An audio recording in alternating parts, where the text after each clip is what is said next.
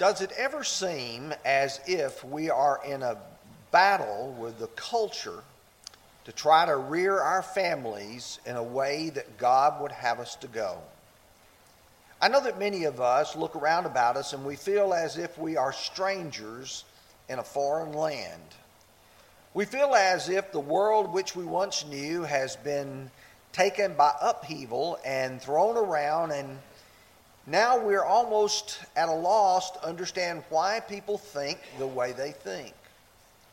However, I would remind you that if you go throughout the Bible, you will notice that those who are God's people have often found themselves in conflict with culture. Because those people who serve God allow God to direct their lives. And when it comes to our homes and our families, the decisions that we make, the direction that we follow, how are we going to be what God would want us to be? Well, I have mentioned over the past 3 to 4 weeks the fact that we want godly homes. But in order for us to have godly homes, we have to go to Scripture and let it direct us as to the way we ought to have our homes. Last week we talked about some of the great lessons that were found in the historical books. Well, this morning we're going to talk about some pearls from Proverbs. The Bible teaches us that God blessed Solomon with an incredible wisdom. For instance, in 1 Kings chapter 4, verse 29, we read, "And God gave Solomon wisdom and exceeding great understanding and largeness of heart like the sand of the seashore." God gave him an incredible amount of wisdom to the point where Solomon, it says, wrote 3,000 proverbs and his songs were 1,005. In verse 32 of 1 Kings 4, we read, though, that his wisdom became so impressive that people came to hear him.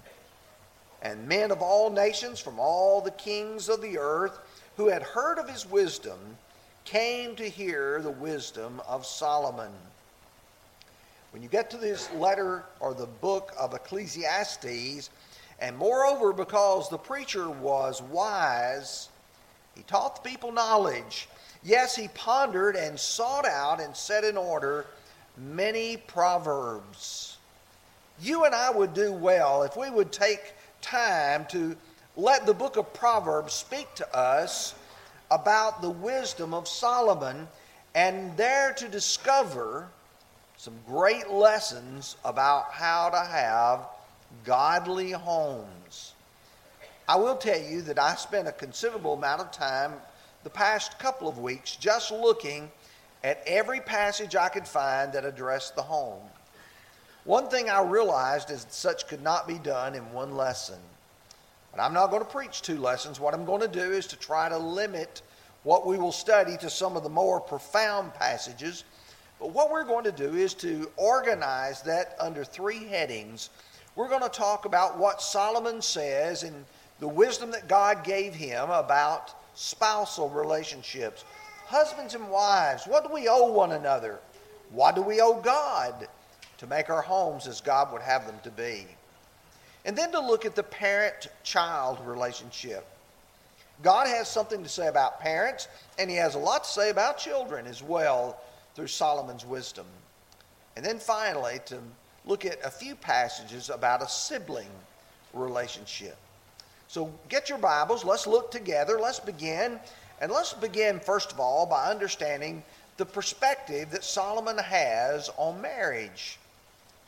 He said in Proverbs 18 and verse 22, "He who finds a wife finds a good thing and obtains the favor of the Lord."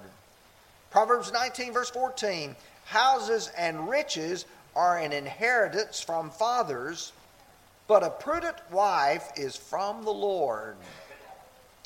I could spend a lot of time talking about those 2 passages, but I just want to point out a couple things to you. When you find a wife, you found something that's good. But it also can cause you to obtain the favor of the Lord. Some of us men can look and say that the spouse that God gave us made us better. Not just better here in this life, but better in pleasing the Lord. And when you get a wife or you get a husband who helps you please God, you better give thanks for them.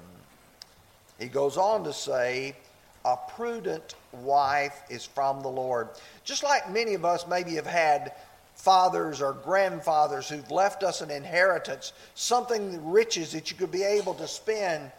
Something even more valuable than that is a good wife, a good spouse.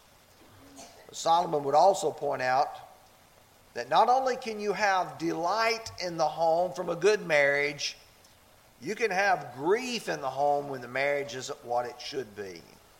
My guess is, if I were to ask each of you, do you have the perfect marriage? Most of us would say no. We would say no because I'm not a perfect husband or I'm not a perfect wife. And there are times in our marriage when it's not going the way it ought to be. But I want you to listen to Solomon as he describes the marriage relationship and the delight and then also the grief that would follow it. In Proverbs 12 verse 4, an excellent wife is the crown of her husband, but she who causes shame is like rottenness in his bones. When you have a good wife, she makes you look better. She's like the crown of the head that draws the beauty to you. But then he talks about the one that's not, and he says this is like rottenness to the bones. In chapter 14, verse 1, the wise woman builds her house, but the foolish woman pulls it down with her hands. In our marriage relationships, we are either contributing toward it going in the right direction, or we are pushing it in the wrong direction. And we need to sometimes step back and say, am I trying to build my marriage? Am I trying to build my home? Or am I letting my behavior make it worse? In chapter 30, verses 21 through 23, for three things the earth is perturbed, yes, for four it cannot bear up. For a servant when he reigns, a fool when he is filled with food, a hateful woman when she is married, and a maidservant who succeeds her mistress. Do you hear that phrase, a hateful woman when she is married? Evidently, she was a hateful woman before she got married. And there's enough in that for each of us to ask a question if we're contemplating marriage. Some of you young men, some of you young women are dating someone. Are they the kind of person who is going to make your marriage happy, or are they going to make your marriage grief? You see, there's a lot in what Solomon is saying here. In chapter 21, verse 9, and then verse 19, better to dwell in the corner of a housetop than in a house shared with a contentious woman. Better to dwell in the wilderness than with a contentious and an angry woman. You see, it can get to the point where you have difficulty even staying together in the same house because of the anger, because of the contention, the strife, the difficulty. We each ought to ask ourselves, am I making my home a more delightful, better place, or am I the one causing the contention and the strife? You see, Solomon not only says marriage is good and that it can be a delight or it can be grief, Solomon also stresses within marriage there must be faithfulness. Faithfulness means that I live up to the commitment that I made. On the day when you stood before a preacher or before a justice of the peace or someone else who was legally authorized to solemnize that marriage, and you say that I promise to keep myself to this person and this person alone, so long as we both shall live. Have you done that, and do you do that? Listen to Solomon. Men are warned about the immoral woman. I've only chosen one section, but there are numerous passages about it in the book of Proverbs. We're just going to look at chapter 6 in 4 verses. Verse 24, he says, to keep you from the evil woman, from the flattering tongue of the seductress. Verse 26, for by means of a harlot a man is reduced to a crust of bread, and an adulteress will prey upon his precious life. Verse 29, so is he who goes into his neighbor's wife. Whoever touches her will not be innocent. Verse 32, whoever commits adultery with a woman lacks understanding. He who does so destroys his own soul. Do you understand that Solomon is describing a seductress? He's describing people who in society will undermine your home. I can tell you by knowledge of specific people that many I have known have had a marriage that appeared to be going in the right direction. And whether it was the man or whether it was the woman, somebody on the outside was seeking to try to invade that marriage. And here Solomon says, you have to be careful from that flattering tongue. There's always going to be somebody there trying to draw you away. Well, then he says, those who bite, those who give in to it, they are reduced to a crust of bread. It's going to affect them financially. And then, if you will notice, he said in verse 29 that those who do so will not go unpunished. And in verse 32, he destroys his own soul. How many people have lost their faith because they lost their faithfulness within their own marriage? You see, many times they go hand in hand. And so marriage can be something that can be good to build us up spiritually, or it can be something that could tear us down if we are not faithful within it. And then Solomon emphasizes monogamy. I know we live in a world today where people jump around and they live with this one or they live with that one, and society's almost convinced us that, oh, this will be all right, you can do it.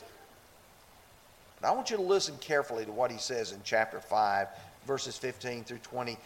Drink waters from your own cistern, and running waters from your own well. Should your fountains be dispersed abroad, streams of water in the streets, let them be yours own only, and not for strangers with you.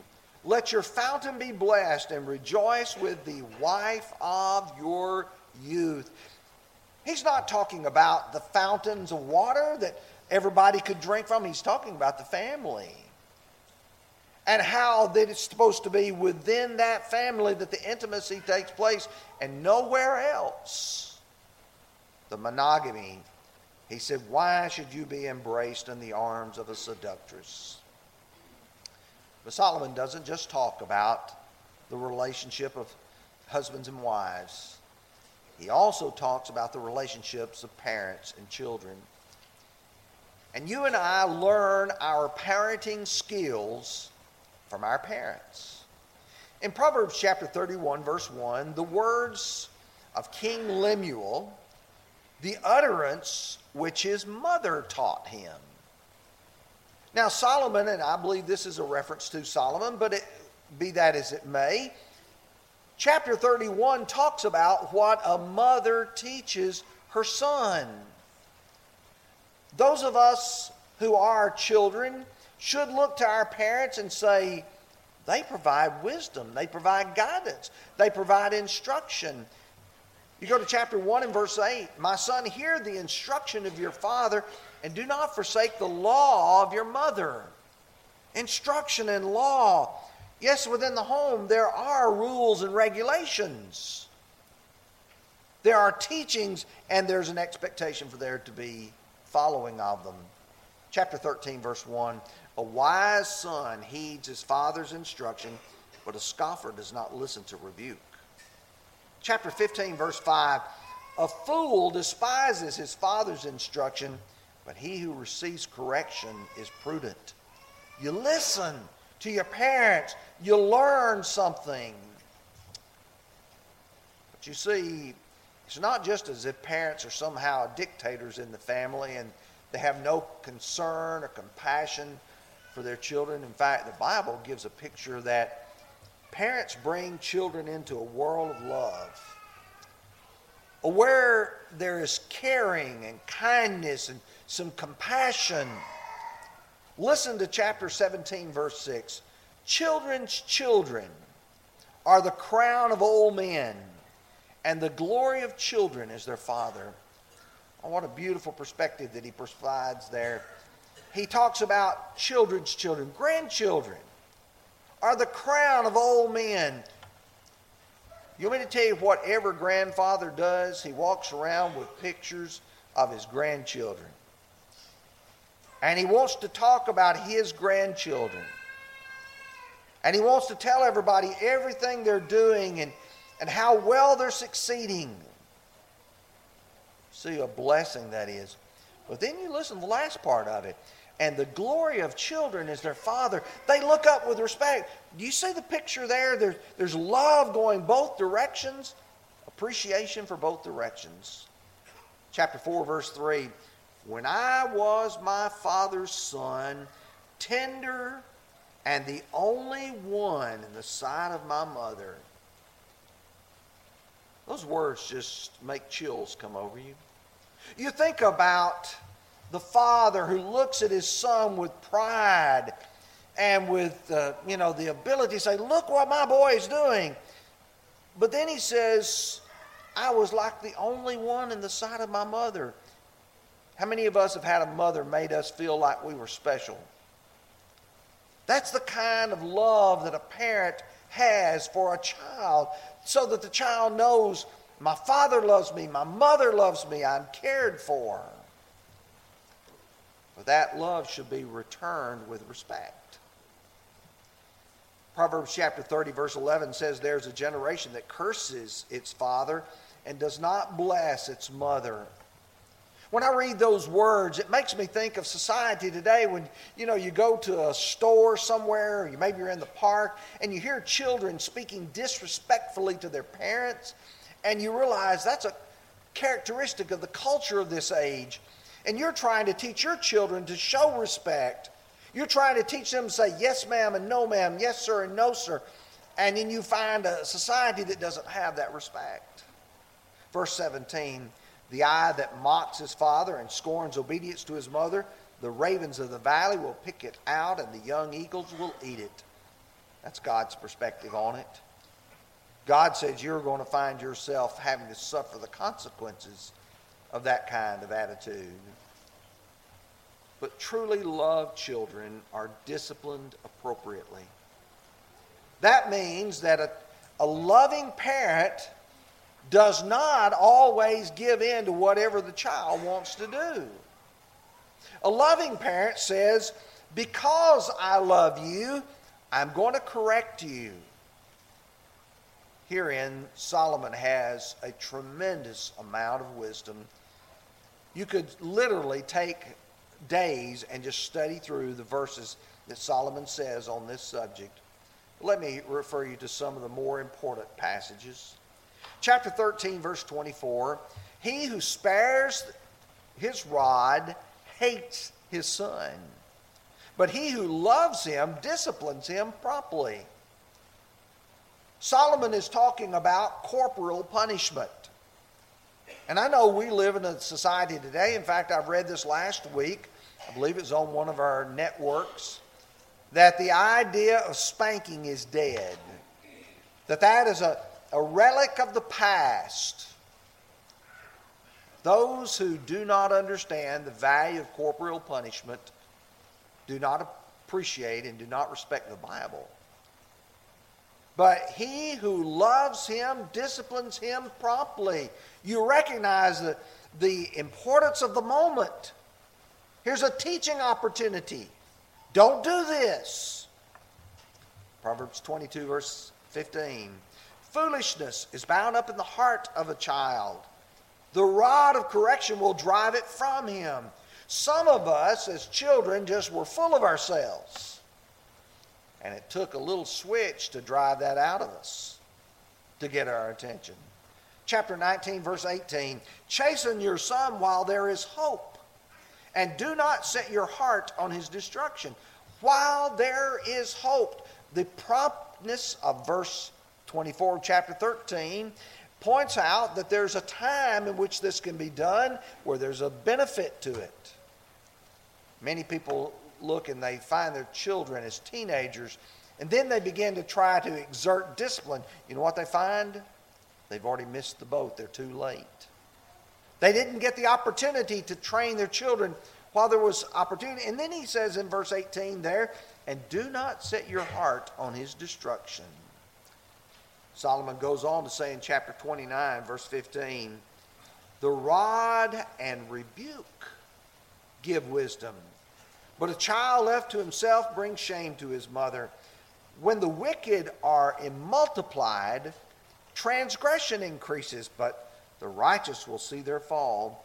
Correct your son, and he will give you rest. Yes, he will give delight to your soul. I want to draw attention to what he says in verse 15. The rod and rebuke. It's not as if just corporal punishment is enough, because many times corporal punishment may leave the child thinking, well, they just don't love me anymore. But the rebuke explains why something was wrong. The rebuke says, I love you, but I am going to discipline you for this reason. If you don't do that, expect your children to bring shame to you. And then he says, correct your son and he'll give you rest. Your life will be better as it comes along. Now let's talk about the relationship of siblings, brothers and sisters. Solomon does not say as much about them as he does about parenting or as about the relationship of spouses. But what he says is extremely important. He says, just as we have friends, brothers can be counted upon or depended upon during times of difficulty. In chapter 17, verse 17, a friend loves at all times, and a brother is born for adversity. A friend will love you all the times, but when you get into a situation of adversity, that's when you can count on your brothers. In fact, sometimes people will call a friend first, but brothers are there. In chapter 18, verse 24, a man who has friends must himself be friendly. But there's a friend who sticks closer than a brother. Many times you and I find ourselves with friends who are even more near and dear to us than our own family. But we've got to remember we've got to keep our family with us as well. Sometimes we must enhance friendships because our brothers are at a distance. Now, for some of you, it's hard to imagine this because you've grown up in this area, you've lived all your life here, but many times families are transient. They've gone to other places to live. For those of us who preach, we many times find ourselves separated from our families. And Solomon is going to describe a situation in chapter 27, verse 10. He said, do not forsake your own friend or your father's friend, nor go to your brother's house in the day of your calamity. Better is a neighbor nearby than a brother far away. Now, I think it's interesting that Solomon attaches friendship and brethren together in several passages. But he's talking about here, you don't forsake your friend or your father's friend, someone who's been a friend of the family, because there may come a time when you have to depend upon them because your family is far away. And so you learn to build relationships, whether that relationship is with friends or that relationship is with your family. But then Solomon gets to the point that he talks about broken relationships. And I dare say that if I were to ask each of you, how many of you have somebody in your family that you are at odds with? A brother or a sister? Most of us would have to admit that there are times in our lives when that strained relationship is there. The question arises is, why is it there? Who caused it? What can be done to resolve it? And here's what he says in chapter 18, verse 19. A brother offended is harder to win than a strong city, and contentions are like the bars of a castle. Solomon is trying to explain that conflict sometimes can make it hard to resolve issues. Sometimes brothers and sisters don't talk for years. Sometimes even life passes them by because of a contention that developed years ago. And he says a brother offended is harder to win than a strong city. It can be very difficult to recover what has been lost. The bars of contention, like the bars of a castle. You and I need to think about what we can do to repair things as quickly and as successfully as we possibly can. Now, we've looked at spousal relationships. We've looked at parental relationships and children and siblings. And so we come to the end and we say, sadly, Solomon didn't always follow his own advice. When we read about Solomon, what do we read? That he often had not been monogamous. He had many wives. He didn't marry the kind of woman that loved God. He married women who had foreign gods. And so you don't follow Solomon's poor path in life, but you follow the wisdom that God gave him. The best home is one where godliness and love and support can be found. And are we going to be determined in our own homes, in our families, that we're going to be godly?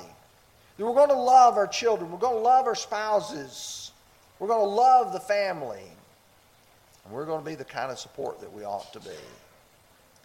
Here's where you're going to get to the last aspect of it. In order to have a godly home, you yourself have to be godly. In order for me to be the leader of my home the way God would want me to be, in order for me to be a good parent, I've got to be a faithful Christian. And here's where some of us need to step back and say, I need to become a Christian so I can be a godly leader in my home, so I can be the right example to my children. Some of us who are already Christians need to step back and say, am I leading the right way in my home, or am I putting some other things ahead of God and ahead of the truth? We're going to sing a song of invitation this morning. I hope that if you're not a Christian this morning, you will say, because I believe in Jesus Christ, because I'm willing to change my life, I'm going to come forward and confess His name and be baptized. The Lord adding you to His church, then you live that wonderful Christian life.